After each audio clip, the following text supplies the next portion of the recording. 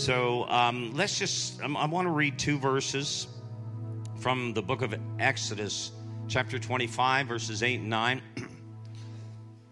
I just want to share some things the Lord has been speaking to me about the season that we're in. And you know, a lot of what God is doing, sometimes we say, behold, with Isaiah 43, the Lord does a new thing. Sorry, let me say it. Isaiah. There we go. Isaiah 43. And you guys speak the real English, I know. But, so Isaiah 43, behold, I do a new thing, right? And we always talk about that. But do you know that the Lord wants to bring us back sometimes to the ancient pathways? Jeremiah 6:16 talks about that. There are ancient pathways. There are foundational things that we have to go back and we have to build upon the right foundations. So everything we know in the Old Testament, of course, was really a type and a shadow. The body or the fulfillment of it is in Christ Jesus. So here, the Lord speaks to Moses. Moses had been hanging out with God for 40 days and 40 nights on Mount Sinai. And often when we think about that occasion, what immediately comes to mind is how the Lord gave him the 10 Commandments. But do you know that there's just really a small portion of the book of Exodus that is devoted to the 10 Commandments? It's in chapter 20. But then when you continue to read the rest of the book of Exodus, there's so much that is devoted toward what we're just going to look at, and that is God gave Moses a set of blueprints. God gave Moses a set of blueprints to be able to build this thing called the sanctuary. Sanctuary, you say, how do you say it in Australia? In British English? We say sanctuary. It's like got an extra syllable in there. But here, let's read it, okay? And let them, God says, make me a sanctuary, that I may dwell among them. According to all that I show you, that is the pattern of the tabernacle and the pattern of all its furnishings, just so you shall make it. Wow, there's so much in here. But God is saying, look, Moses, I'm going to give you a set of blueprints so that the children of Israel will build me a sanctuary. Later, it would become known as the tabernacle. It was with them in the wilderness, of course. But God says that I may dwell among them. Now, when we think about the book of Exodus and the Old Testament, the law, you know, the law kind of gets a bum rap, really. The point is, God was always looking for a people that would be obedient to him, would honor him. But ultimately, his desire is that we do this out of intimacy and relationship with him. Jesus said, if you love me, you keep my commandments. So we love God. We have this intimate relationship. I mean, think about it in a marriage. I mean, if the only thing that is preventing a husband or a wife from committing adultery is fear that they'll lose their ministry, fear that they'll be exposed, fear that they'll lose half of their assets, then obviously that is not a good motive. But there has to be a sense that I am so in love, I'm so committed that, you know what, how can I sin against God and do what is evil in his sight, like Joseph said. So there's a place where we live out our relationship with God out of true love and compassion, and it's really not an issue. I mean, it's like, what? How could I do that, like Joseph said? As if that's going to happen. That's not going to take place because I am so committed to the Lord. So I love God because he first loved me, 1 John 4:19. And therefore, what I do is I do those things that are pleasing in his sight. And that is not legalism, that is love. And we have to get back to that place. All right.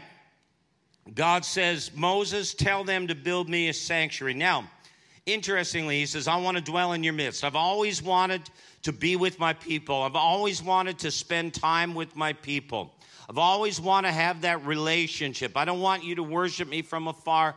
I want you to be intimate with me, and I want that for all of my children. Of course, that became a reality in the new covenant when Jesus died and rose again. The Spirit of God lives in each one of us now. The veil was torn from the top to the bottom. We have access into the Holy of Holies where we can worship face to face with God up front and intimate with him. That is what he did through the cross. But understand that Jesus has always wanted to have a relationship with you and with me. It's always been his desire that we have this intimate relationship with him, that we hear his voice, that we know his will, that we sense his presence, that we feel his heartbeat, that we know that he is with us and we are close with him and we even know his thoughts.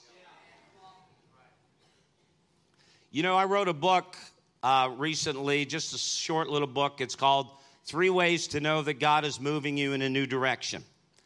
And it's a great little book. It came out of my experience. You know, when this happens and that door closes and the brook dries up and people that you were walking with kind of seemingly lose interest with you, often what is seemingly men's rejection is God's redirection.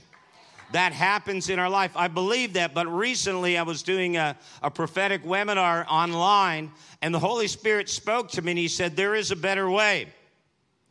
There is a better way rather than just signs. And this is what the Lord said to me. I say this respectfully. He said, only people that are hard of hearing need sign language.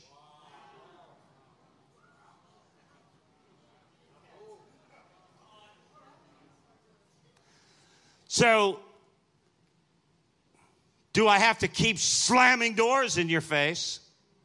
Do I have to keep drying things up? Can't I just tell you, this is the way, walk ye in it? Can I just say to you, hey, here's what I want you to do. Read the book of Acts, right? The Holy Spirit speaks to Philip. Go here.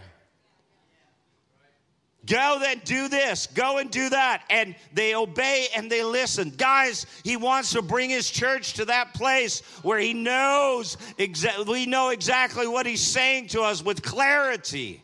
But it comes out of intimacy. He says, so I want to bring my church to that place. Let them build me a sanctuary that I may dwell among them, that I may dwell in their midst. Of course, the word sanctuary comes from the Hebrew word kadesh. In Ezekiel chapter 20, verse number 12, we're introduced to Jehovah Kadesh.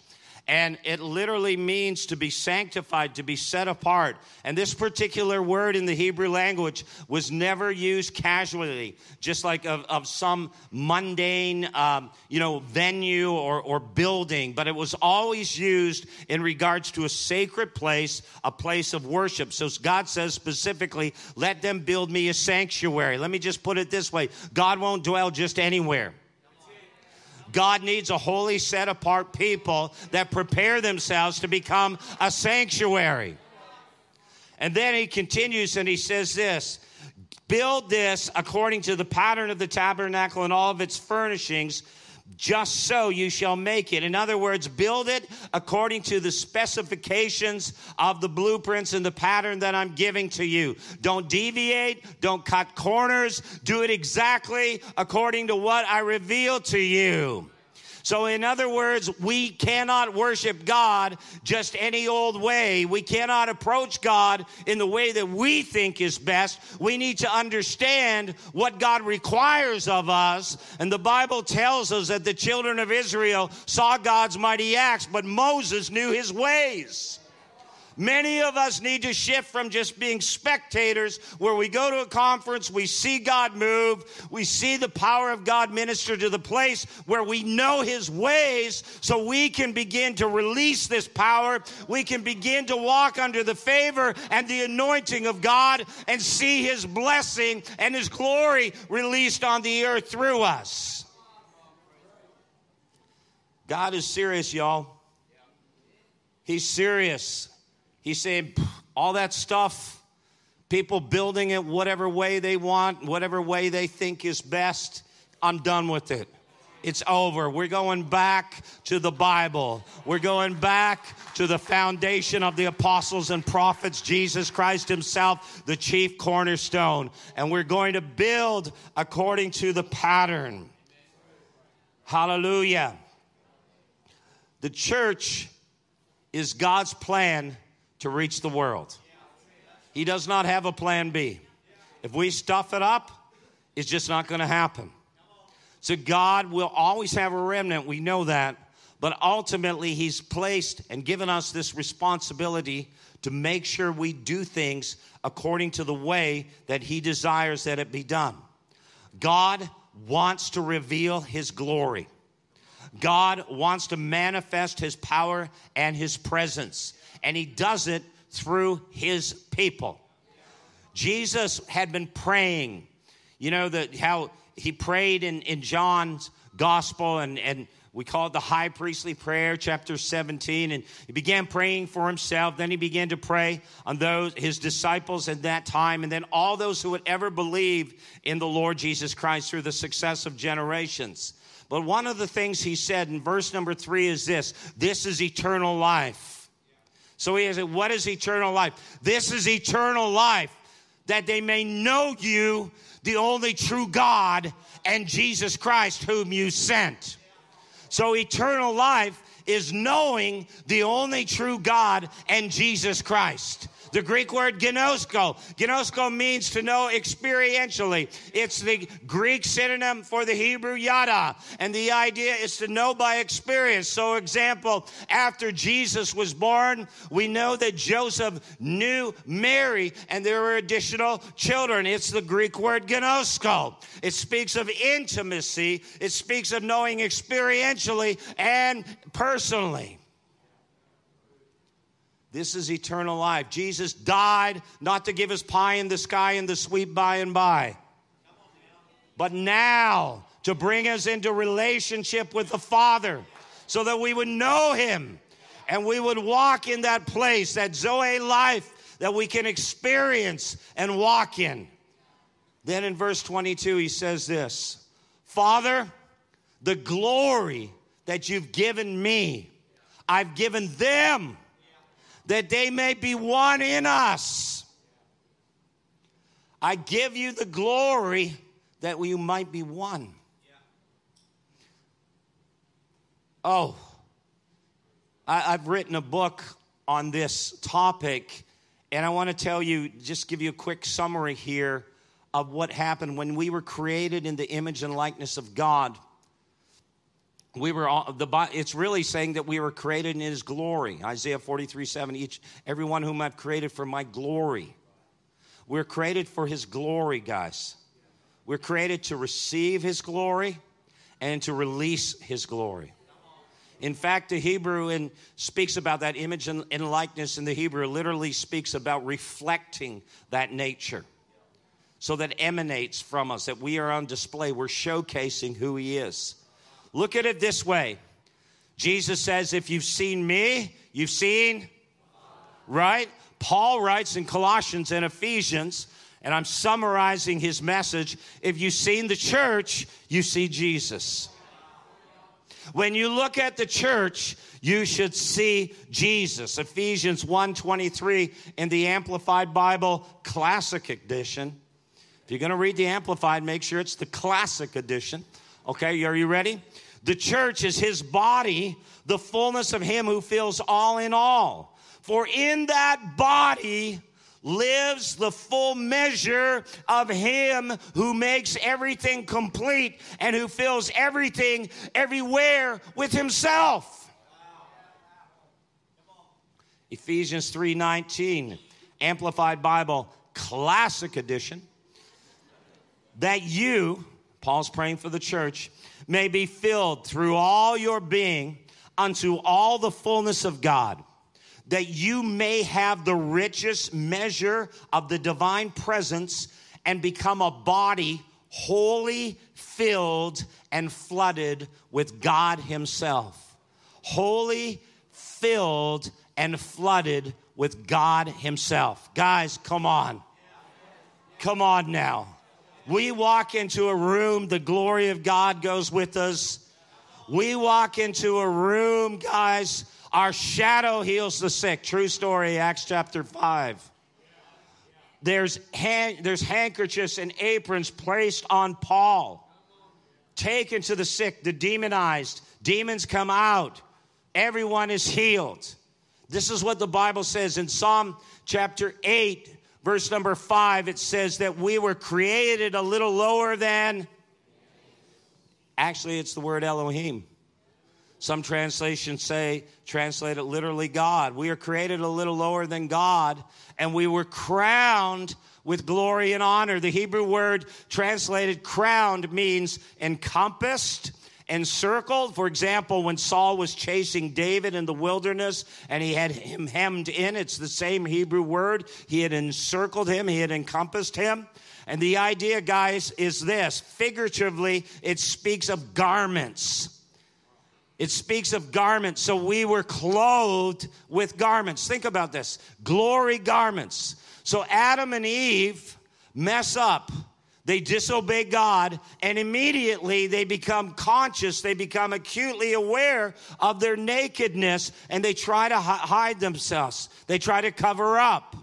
Why? Because Romans says, for all have sinned and fall short of the glory. So they were stripped of their glory garments. They lost the glory. And by the way, the authority is in the glory. The hills melt like wax at the presence of the Lord. In the name of Jesus Christ, whom Paul preaches, we adjure you, come out of the man. Paul we know, and Jesus we know, but who the flip are you? Like, guys, it's not the words that we speak. You can confess stuff, but if there's no authority, if you're not saturated and soaked and marinated and full of the glory, you have no power, you have no authority, and Satan laughs.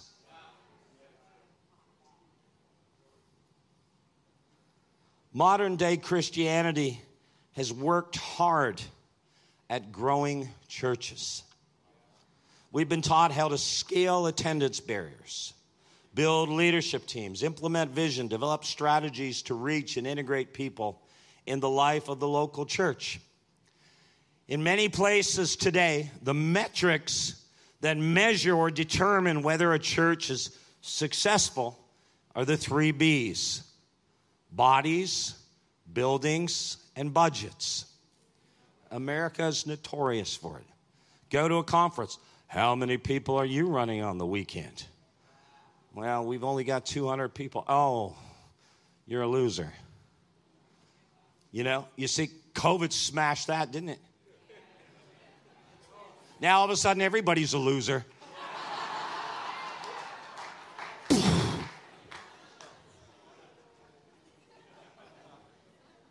Well, without saying names, I know certain people who literally repented publicly because they said, I wouldn't go and preach here, I wouldn't go preach there unless the attendance was this, unless the offering was this amount.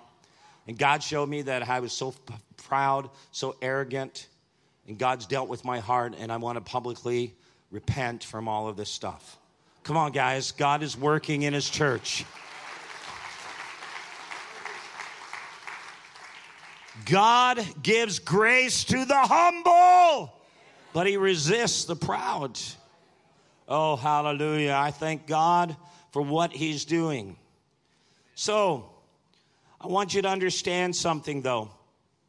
Jesus, he made it his priority to raise up a people full of the Spirit who would release his power and glory wherever they went. This is the way. Think about it. Jesus didn't have a Bible college. He didn't even have a synagogue in his name. I mean, honestly, he didn't have any of these things. And he restricted himself to a very small territory. If you look at the map in the United States, it's kind of like, look at New Jersey or Connecticut. That's kind of the size of Palestine in that time, Israel. And so Jesus, his purpose is pouring into and raising up a people. And modern day Christianity in many places focuses on filling church buildings with people, the gospel of the kingdom that Jesus preached emphasizes filling people with the fullness of God. Guess why? Because he wants the earth to be filled with the knowledge of the glory of the Lord as the waters cover the sea. Guys, you think filling up a building is a milestone? How many people in Melbourne still need Jesus Christ? It doesn't matter. Listen, we have a calling to see the glory of God come into our cities, into our nations. And it's time that we shift into that place where we recognize that what we need to do is begin to focus on seeing people come into true intimacy with the Father, lives consecrated, delivered, set free, so they can go forth in the power of the Holy Spirit, raising the dead, casting out demons, prophesying, and declaring the kingdom has come, not only in word, but in power.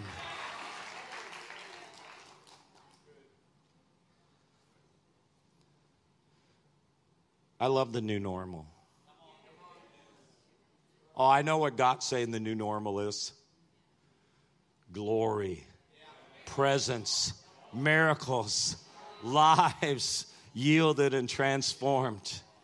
Guys, there is such a huge shift and changing of the guard.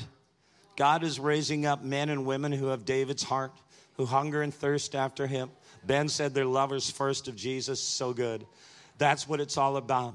Coming back to that place where we love him, we worship him. Guys, I'd be happy not to preach today.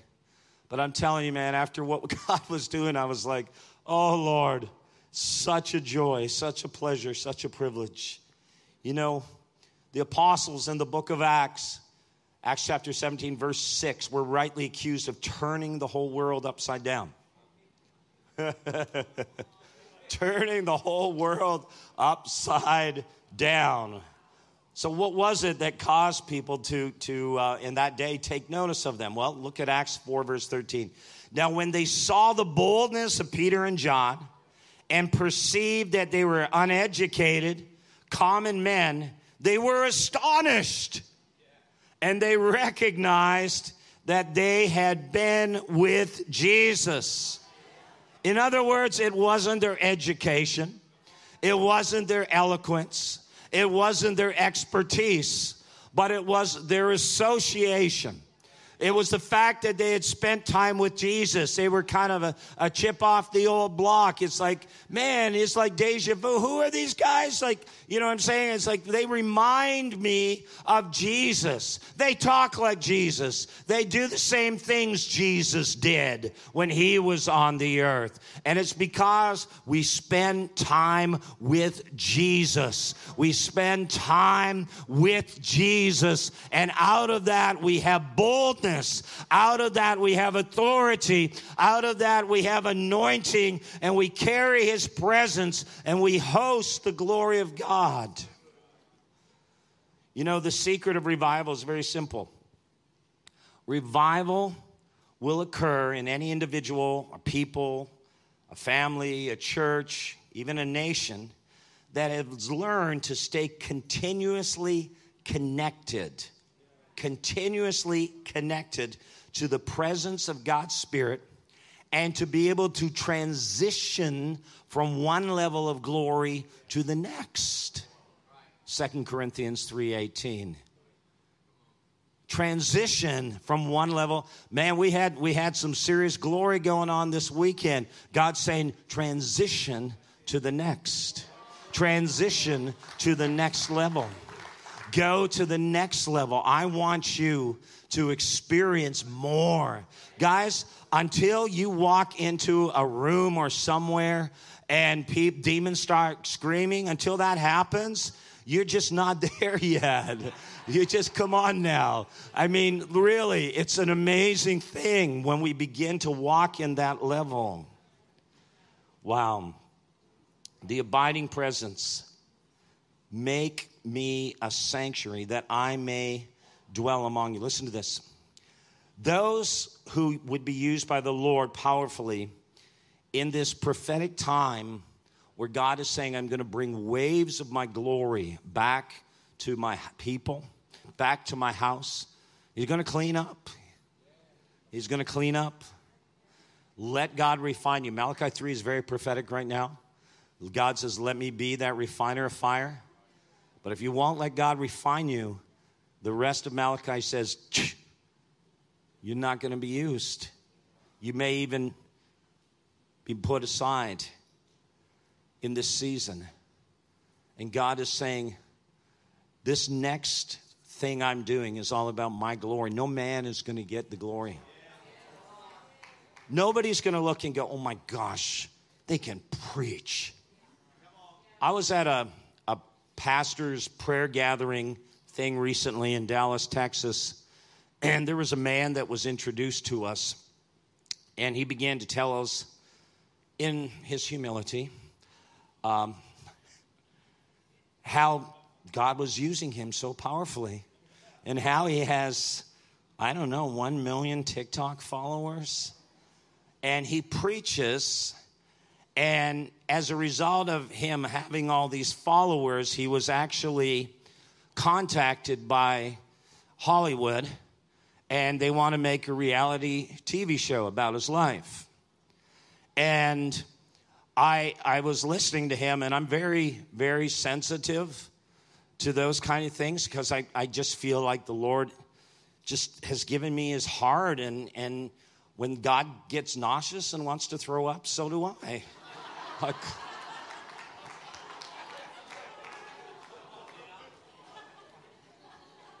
So I said, excuse me for a minute, I'm going to go puke. No.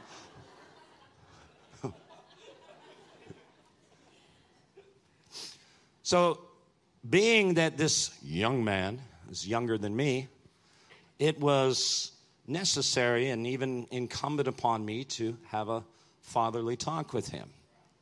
So I just went and had a chat with him afterwards and asked him about his ministry and what he was doing. And he was telling me again about how many people follow him and how he has a course. If you really want to learn to preach, you can take my course and all that kind of stuff. And I said, can you tell me when the last time you cast a demon out of someone was?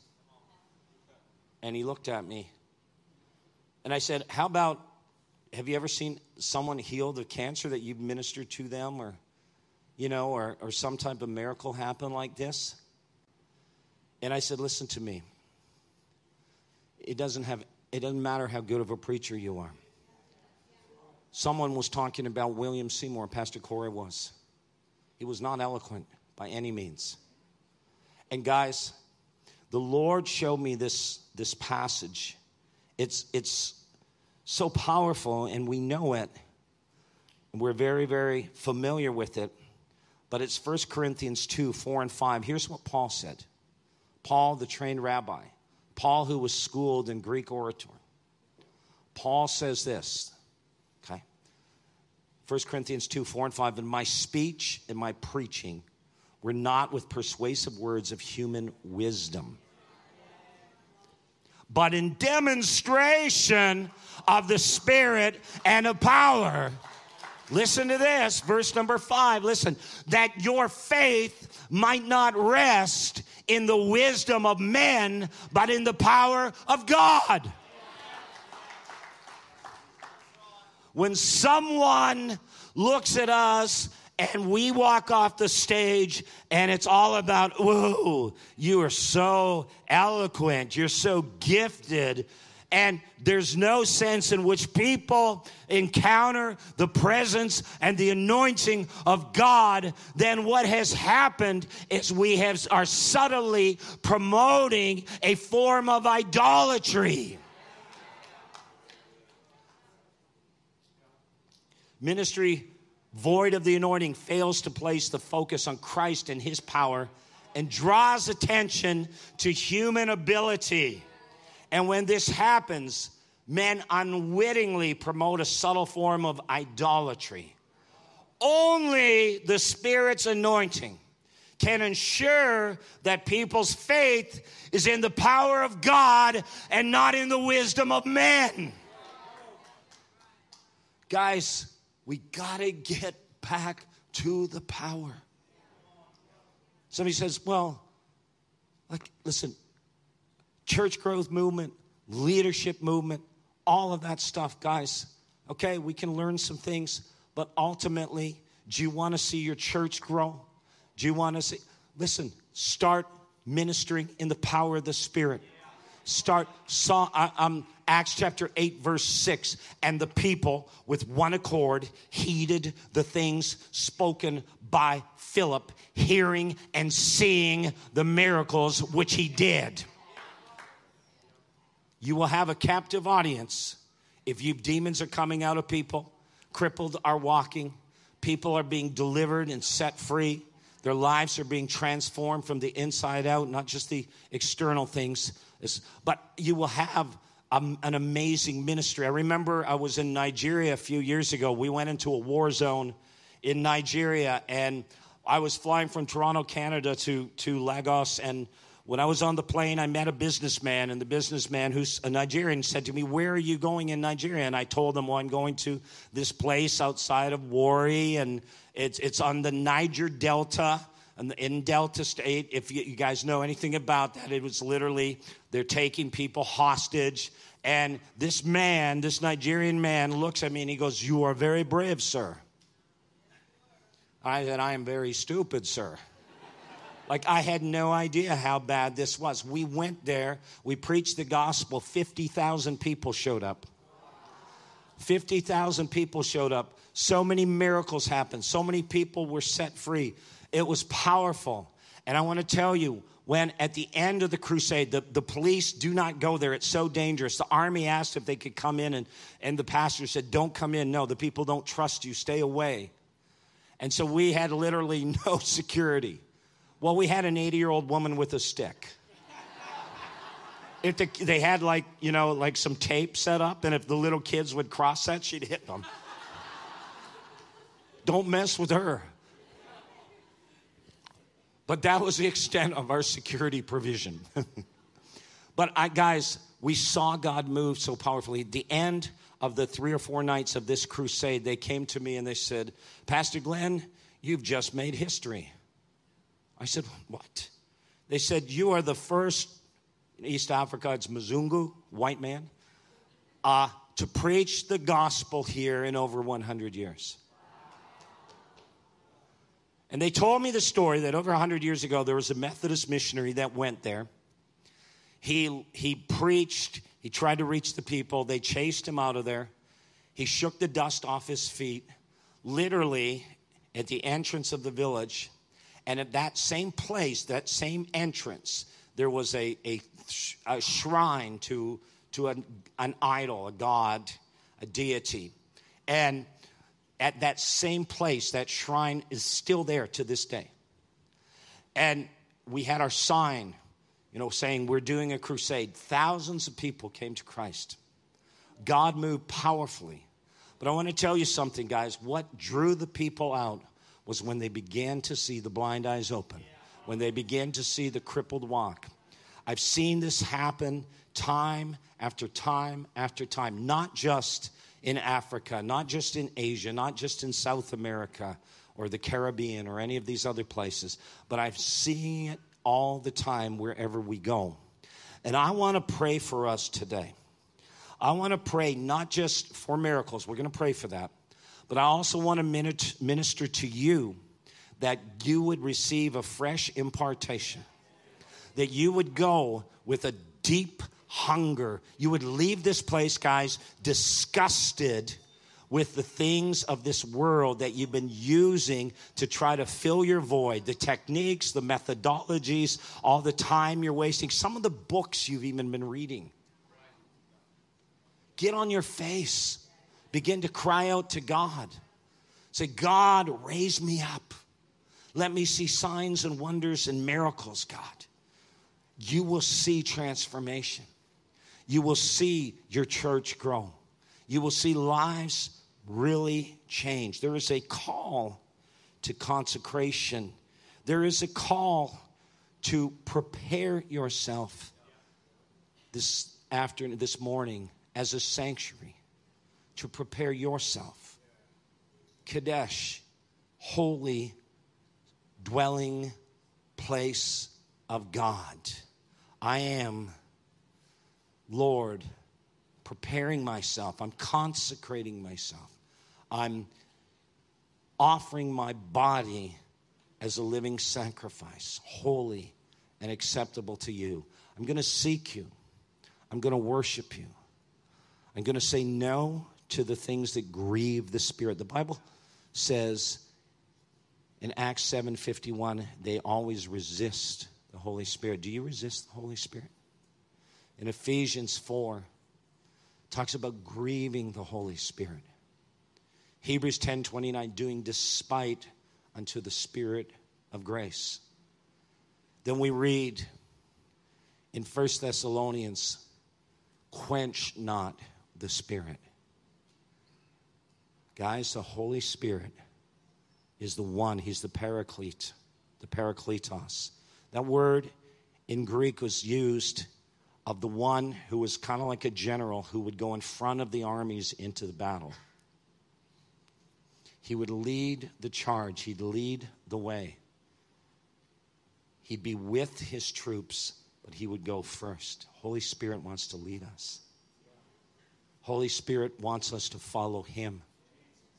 We put him in a back room and told him he's naughty.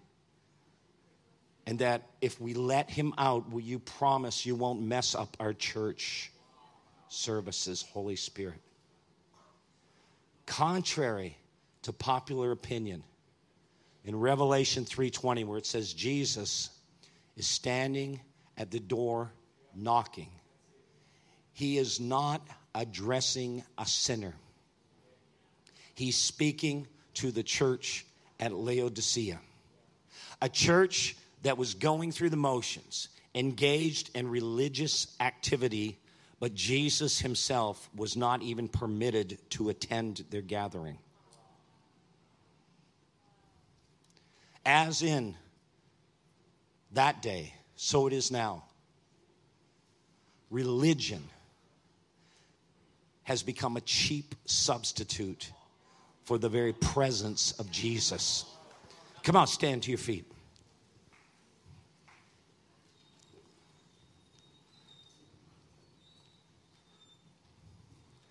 God is calling the church in Australia back to a place of full surrender and dependence on the Holy Spirit.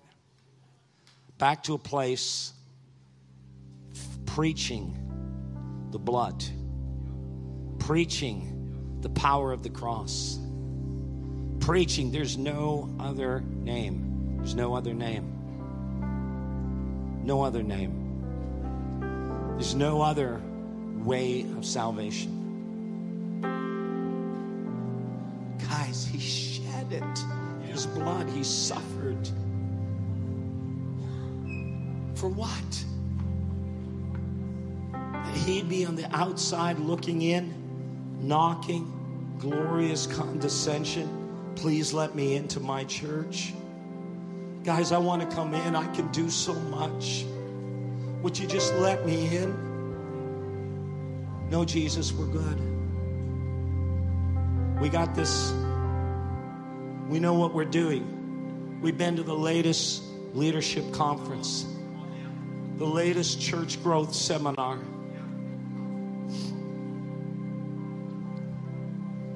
Yeah, it's going to look messy.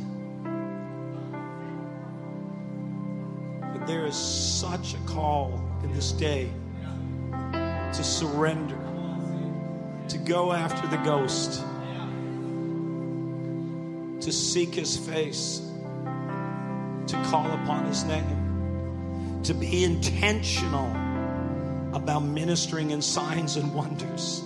Come on. Some of you guys, you've come from nations where you knew the power of God, and then you stepped in to the Western culture and you've adapted to church that has a form of godliness but no power. And God is saying to all of us, no matter where we are from in this world, that we must go after the power again.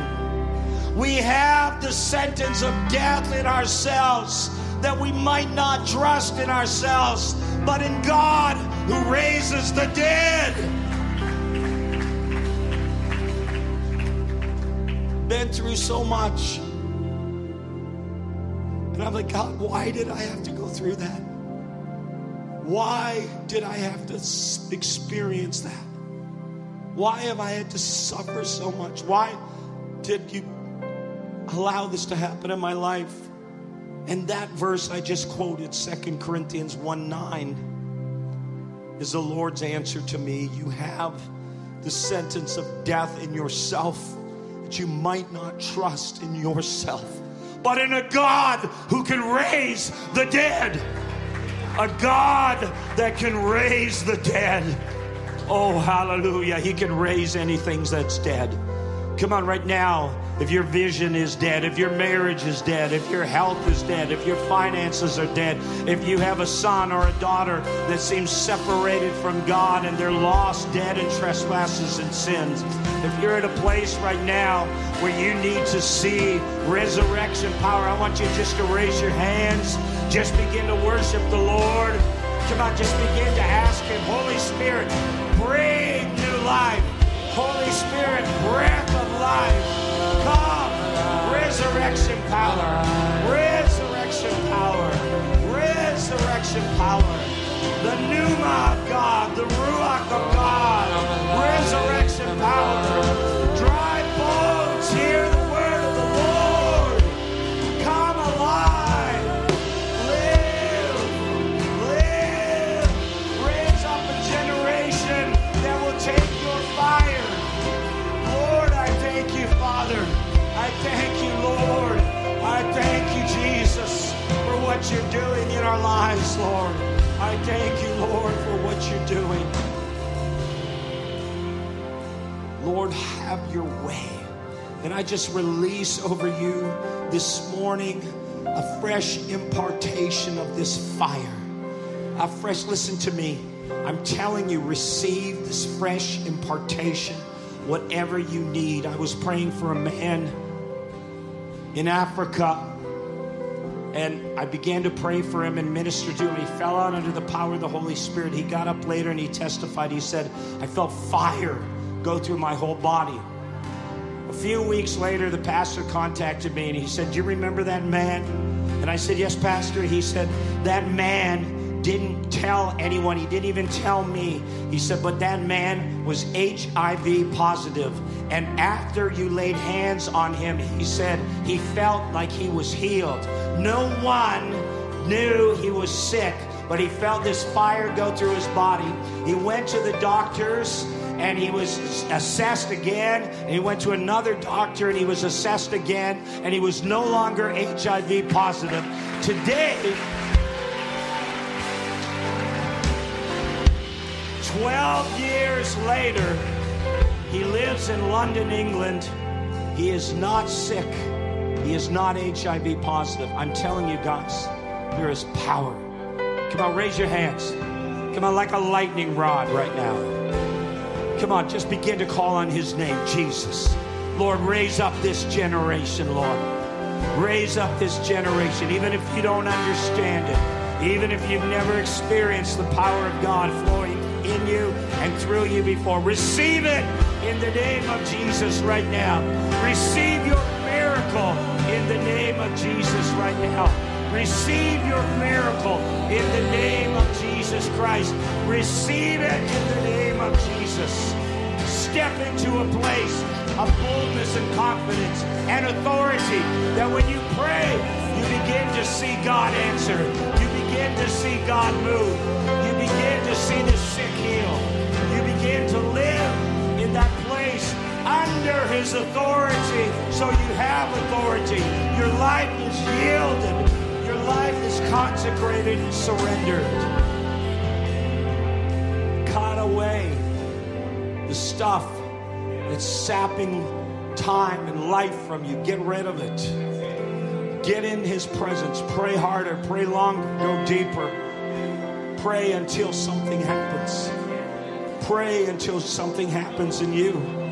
Pray until you break. Pray until you're so broken. So broken. So angry at the devil. So angry at the devil. No more, Satan. No more, devil. God is going to do it. This is a season. This nation is destined for something great. And you are his choice servants. You are the ones he's called and anointed to move your church, your ministry, constituents into a place of great encounter with God. Children, youth, doesn't matter. Guys, this is the season. Receive that right now. I want to just lay hands on a few people really quickly. If you're here and you're just saying, I am so desperate for a touch from God.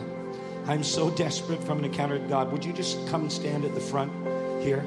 I'm going to start just laying hands on people quickly. I'm so desperate, Lord. I'm so desperate. Come on. Moses.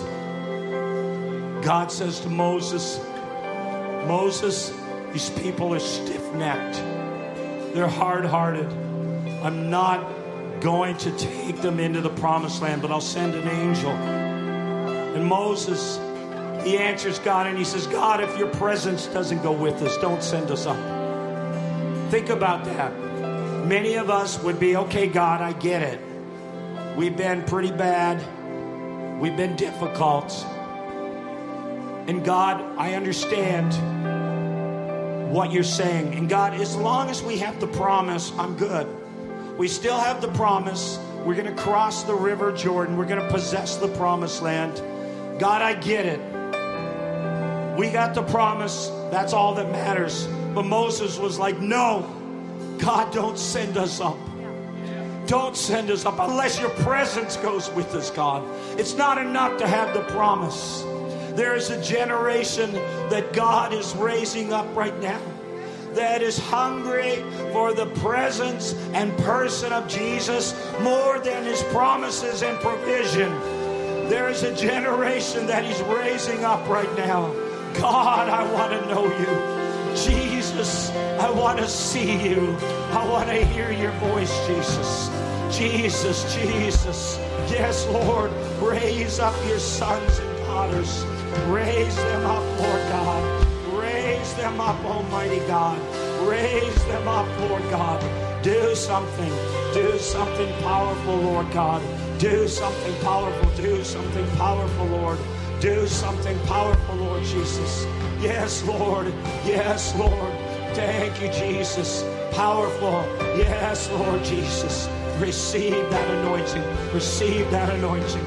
Receive that anointing right now. Just receive that right now. Just receive it. Yeah, there you go. There you go. Receive it. Receive it in Jesus' name. Thank you for your son, Lord. Thank you for his hunger. Thank you, Jesus. Thank you, Jesus. Come on, let's press in. Let's worship. Let's worship.